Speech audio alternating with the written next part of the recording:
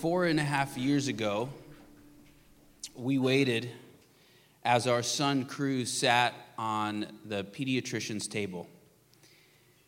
He'd not been acting himself for days, and the doctor walked in and he shined his little light in Cruz's eyes, and he said, "His pupils are different sizes. This could be a result of a brain tumor, so we want to send you to the ER right now." And so we're driving down I-95, and I'm telling myself, don't speed. And the reality is, I really don't want to speed because I'm terrified of the news that might be coming. And I remember looking back at Cruz in the back seat, and I didn't think why him.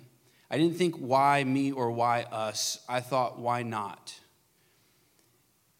My theology of suffering and my knowledge of what happens in this world told me, why not?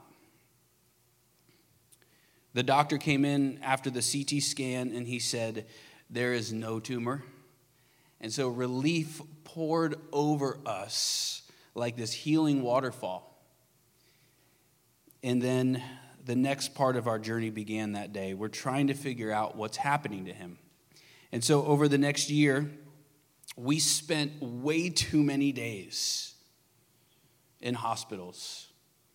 And we held our son down as he was poked and prodded more times than I can count.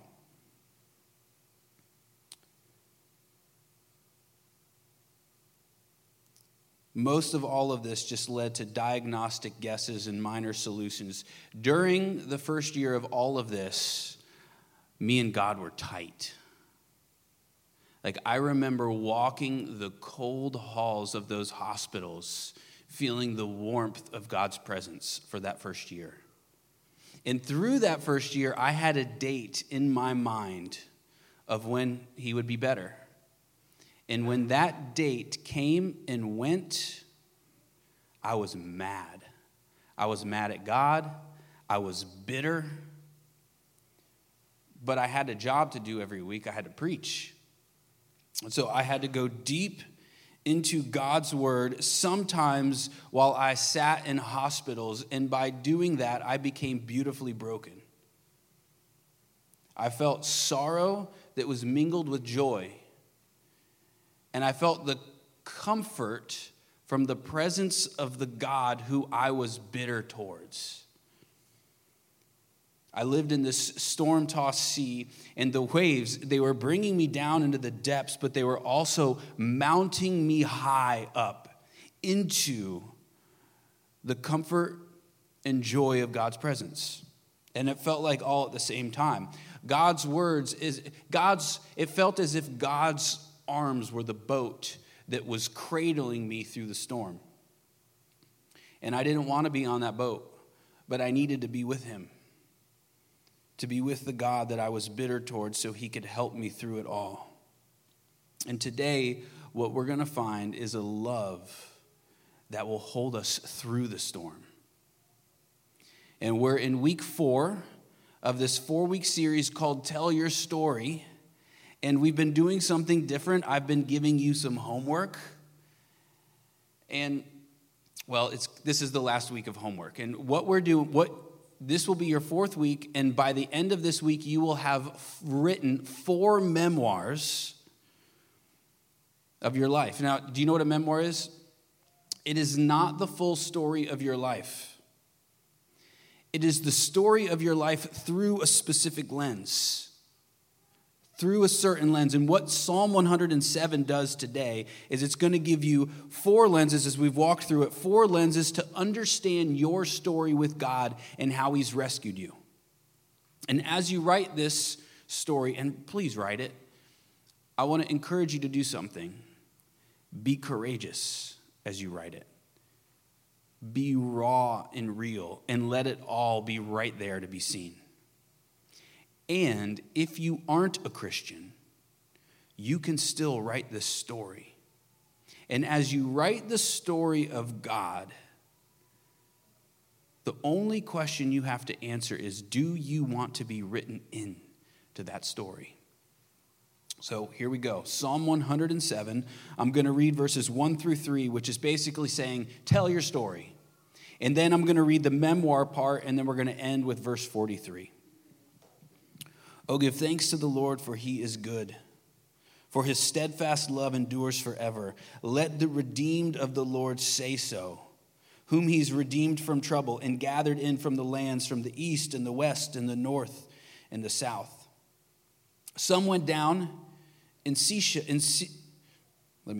Some went down to the sea in ships, doing business on the great waters. They saw the deeds of the Lord, his wondrous works in the deep. For he commanded and raised the stormy wind, which lifted up the waves of the sea. They mounted up to heaven. They went down to the depths. Their courage melted away in their evil plight. They reeled and staggered like drunken men and were at their wits' end. Then they cried to the Lord in their trouble, and he delivered them from their distress. He made the storm be still, and the waves of the sea were hushed. Then they were glad that the waters were quiet, and he brought them to their desired haven. Let them thank the Lord for his steadfast love, for his wondrous works to the children of man. Let them extol him in the congregation of the people and praise him in the assembly of the elders. Whoever is wise, let him attend to these things. Let them consider the steadfast love of the Lord. Now, before we start your voyage into the sea, I've got to tell you two things. First, look at verse 2. It says, let the redeemed of the Lord say so. In the NIV translation, it says, let the redeemed of the Lord tell their story. This is your charge from God. Write your memoir, but don't just leave it tucked away. Tell the story. It's actually a command to tell it. And then throughout Psalm 107, as you read, if you're reading in the version I'm reading, you're going to see the word some show up 4 times. It's talking about people. The 4 experiences of every Christian. Now, it would be misleading for you if you interpreted that as saying every Christian has one of these experiences. The word some isn't actually in the Hebrew. What the translators are trying to do is to try to show you, hey, look, here's a new memoir. Am I feeding back a bit? If I am, can we fix that? Now, so what I want you to see is the 4 memoirs are the experience that every single Christian has. You will experience all 4 of these in your life. Your 4th memoir today begins like this. Chapter 1, your peril, the seas. The imagery of water and the sea is flooded throughout the Bible. Calm waters represent life and peace. Chaotic waters represents destruction and death. And this is so fascinating, when God formed humanity, here's what happened. In Eden, there was a special underground water stream, like a mist that was coming up from the ground. The Hebrew word for it is ad. And then the dust in Eden was called Adamah in Hebrew. And then what God does, like the master creator that he is take the dust, the Adamah, and the water, Ad, and you see the play on words? And he mushes them together and creates Adam, humanity, mankind. And what that means is you are made of that water and dust. And now watch this. That same water that's bubbling up in Eden, it bubbles up and forms rivers that go out of Eden. And the further these rivers get away from Eden, the more chaotic they become, the more violent, the more they're leading to this representation of death. So close to God in Eden is calm, life-giving waters. Far from God, away from Eden, is waters that bring about death and destruction. Now watch this. That same water you are made of, which means when you're close to God, you're still. You're calm, you have peace. But when you're far from God, you're chaotic and you're violent. What that also means is you can be in a chaotic situation. You can be in the violent seas of suffering and pain and the perils. Yet if you are close to God, you have peace. You are still. You are comforted by him in the waters of destruction. But if you are far from God, you become undone and unmade by the chaos. In our story, these sailors have found themselves in the chaotic seas of death, destruction, suffering, pain, and trials. And then the question becomes, how did they get there? Verse 26 calls it an evil plight.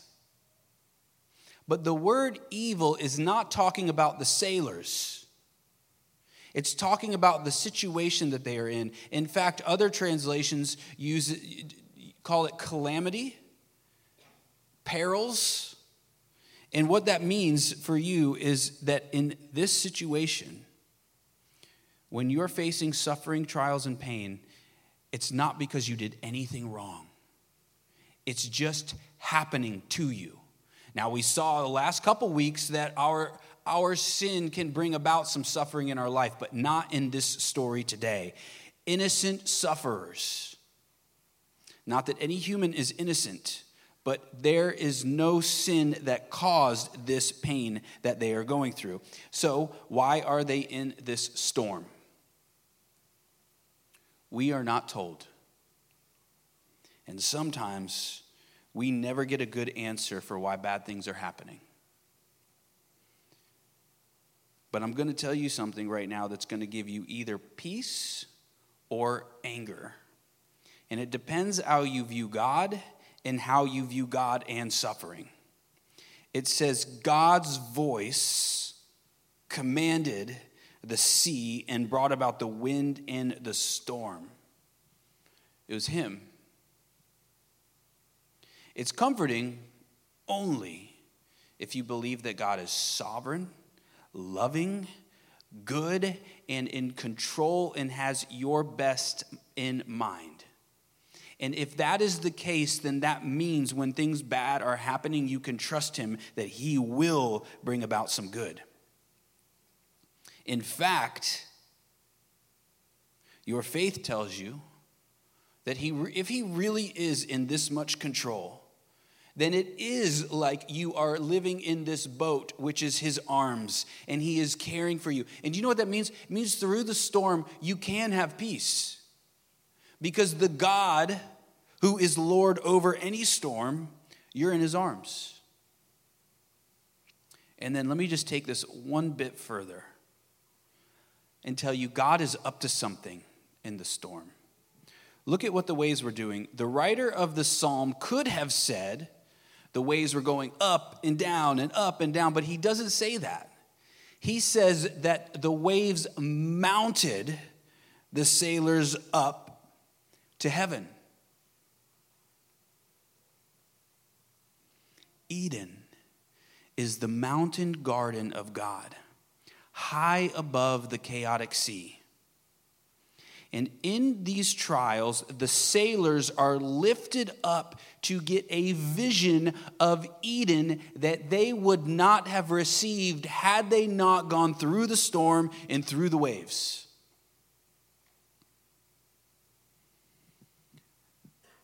There's a longing for Eden that resides in every single one of you. You're seeking after a country you have never yet been to. You're listening for a song that you have not yet really heard. You're trying to smell of the flowers of paradise that you have yet to hold. But somehow, by the storm, we're lifted up and we get a vision of the country we long to see. We get the faint sound of the idyllic song of heaven in our ears, and we get the smell, just like the barely smell in our nostrils of these flowers of paradise. Yes, the storm brings you into despair. You already know that. What you might not know but now do know is that suffering has a way of lifting you up into the joy and peace of Eden while in the storm. In fact, you only receive that gift because of the storm. Now, what is it like to experience Eden while you're suffering and in pain and going through the storm? And I'm going to suppose that it's probably you don't have the words to describe it. It's a personal experience, and the words always seem to escape you. Perhaps it is like walking the cold hospital halls while feeling the warmth of God's presence. Perhaps it is knowing somehow that everything is going to somehow be okay despite all that you're walking through. It looks like faith. Faith when you're bitter towards God even. And look at this too. It's their faith was stirring while they were at their wits' end. Meaning the wisdom that they had was being swallowed up by the intensity of the storm. The storm was too much for these seagoers. These wise seagoers. They've never seen anything like this before. And by the way, every one of you has a certain capacity for suffering. And it's usually, that capacity has a lot to do with the suffering you've always experienced. But whatever the suffering is that was the most intense, that's what's brought you to your wit's end. And it makes you like a drunken sailor. You can't keep your feet. Your courage is fading, and you can't face it alone. So at your wit's end, you cry out for someone greater. And faith causes you to cry out to God. Chapter 2 of this memoir of yours is your cry for land. And when you cry out to God, something happens. He answers. And you say, God, take me to land, please. And he says, I will. But now is not yet the time for land. Land is heaven. Land is the new Eden, and it's not time for that yet, but he does something else. He calms the sea, the raging sea within you, and he calms the sea around you. Chapter 3, God's rescuing love, he calmed the sea by the small hush of his voice. The waves are calmed, the sea is stilled, the warm sun breaks through and thaws out the chilly fear of the sailors. And they were glad, it says. Now, gladness and joy are different in this context. Joy is to have the presence of God no matter the circumstances. Gladness is for God to change your difficult circumstances. First, God brings peace in difficulties. Next, he brings rest from those difficulties. First, he calms the sea in you, and then he calms the sea around you. Or sometimes he does it the other way around. He's God. There's a story of Jesus. He's sleeping on a boat, and his disciples are with him, and there is a storm. And he's just sleeping. He's calm. And that same calmness is available to you by faith in him. The disciples weren't experiencing that, so they run to him and wake him up. And then what does he do? He calms the sea. If you are suffering, if you're in pain, difficulties, he will, in the middle of the difficulties, give you a joy, a peace, and a strength that is only found in him. In fact, there is a potential that he is waiting you out to finally go to him for that strength to face the difficulty, and then he's going to calm the storm around you because he's more concerned about doing something good in you than doing something good around you. He is relentless in his work to make you holy. Then in another place, the disciples this time were alone without Christ, out on a boat caught in a storm. They probably need to get off the boats these days, but they're fishermen, and so they're looking for some fish. So, they're out there, and the storm comes, and Jesus is nowhere to be found. And then, from the shore, from the beaches, he walks out upon the waters and calms the sea, and then looks out at Peter and says, "Peter, walk upon the waters with me." And it works. The miracle happens. Now, why? Why this miracle? I have a strong sense that when Jesus is performing these miracles, there's always a hidden truth, a deeper meaning behind them all. So let me just unpack what I think is going on here. Eden, the mountain garden of God, is where the waters are still. But far below is the chaotic sea. And so Jesus isn't just the one who calms the sea from up on the top of the mountain, looking down upon us saying, "Sea, be calm." But he is the one who walks out upon the waters and is the calm in the storm. He is the mountain garden of God who walks out to us in the storm. The claim here is that he is Eden, the very presence of God walking out on the waters to us. In fact, that imagery, as soon as we lose Eden, that imagery is riddled throughout the Old Testament. We're not at our desired haven yet, but our desired king has come to be Eden while we're away from Eden, our home away from home. And Peter walks out on the water as a symbol of walking upon Eden above the chaotic waters of sin and death. But then he sinks because he took his eyes off the king. When you're out on the sea, keep your eyes on him. He'll calm you in the storm, and then he'll calm the storm around you and give you gladness after it's been calmed. And through all of it, you have a hope in you that sees everything you desire upon the horizon. And he will bring you there one day. Most likely not this day. But even now, you can touch it. You can touch Eden. Chapter 4, your haven.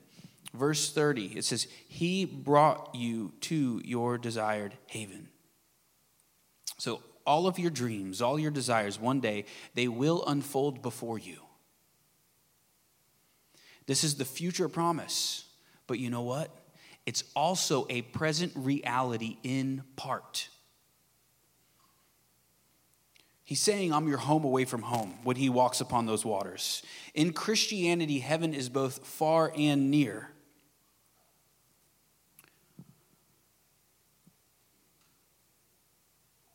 When Christ comes, he's the beginning of spring, of something new. The seeds of heaven are breaking through the dirt. Love is fighting through hate. Joy is fighting through sorrow. And peace is rising up in the midst of despair. And you can see the future now in part through faith. So, here you go. Faith is like a telescope. And as you look through this telescope on the rough seas, you get a glimpse of Eden. This promised land. In fact, the greater your faith, the greater the vision of Eden you will receive. So if you're smart, you're thinking, how do I get more faith? And the answer is through trials and storms.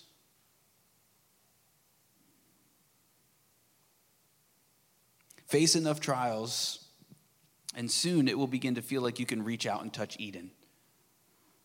You'll be so aware that you aren't there, yet somehow you're able to reach out and touch it. It's like you know it's further away, but it's like your long arm is able to reach into the heavens. And that is why someone can sit in the church and be angry and bitter towards God. In 3 chairs over, there is someone who has a life that is 10 times harder, and they feel joy and peace, and they are strong in Christ. It's because they have learned the art of facing trials with faith. When you have faith, trials are the gift that lifts you up, mounts you up to get a glimpse of your future.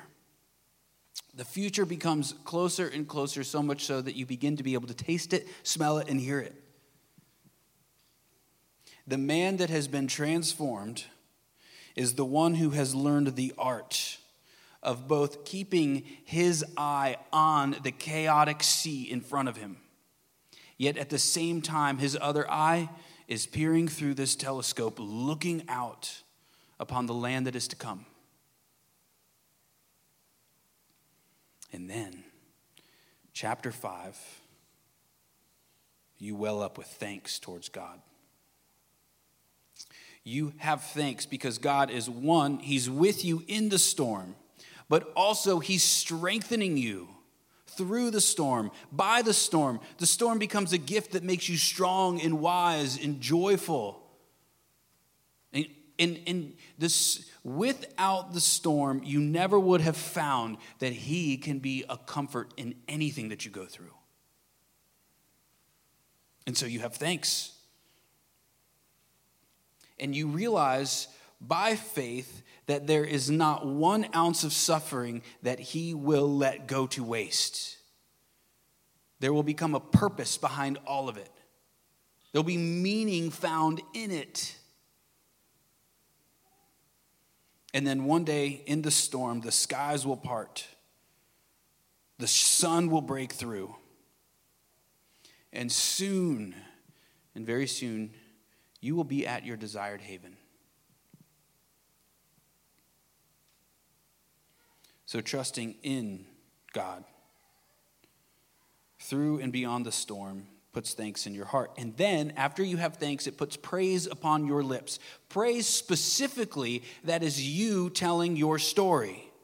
The last chapter of the last memoir tells of you telling your story through praise. Throughout this chapter, 107, praising God and telling your story are synonymous. And the reason is because the world needs your story. You're doing what you're meant to do. We are here to enjoy God and glorify him and praise him through our joy towards him that bubbles up and bursts out and erupts in praise. And so by you telling your story with a praiseful heart of how he has saved you, it means you're doing the thing that you are made for. You're at your best when you're doing that. And you will be living more like the version of you that you will one day become. The world needs your story because the world around you is in a storm. And your friends and your family, they're fighting. And they need your story to help them fight. They need your story to give them hope.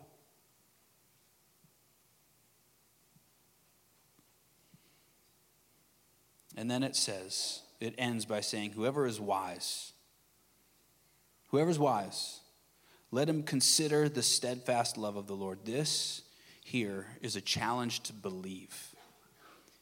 And it's also a challenge for you to challenge others to consider the steadfast love of the Lord.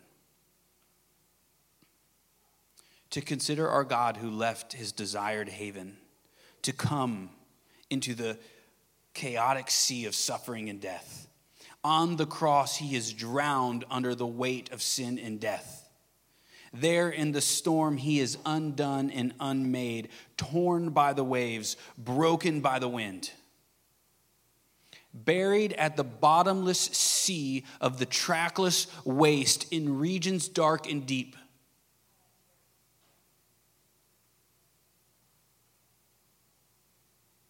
Surrounded by everything that is vile, evil, sinister, and perverse. That's where he went. He went there to get you, but it was always his plan. He didn't lose. He made a way. He always planned to rise from the depths, to stand above the waters, so he could become the boat that keeps you up above the waters, the watery waste of sin and death, and then be your captain who sails you through the storms all the way to paradise. He never lost. It was his perfect plan to victory, and it was perfect because it was the only way to give him you. And whether in life right now you are walking through the storm or he has calmed the sea, it doesn't matter. You know that he is on the move and he is captaining you through towards the celestial shores of paradise. So go tell that story. The world needs it. Let's pray.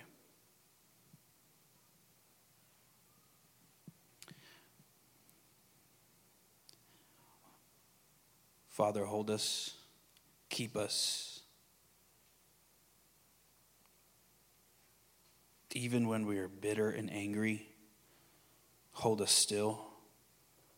When we run from you and fall into the waters, come and get us. Show us that you have already dove in. You're lifting us up. You're making a way.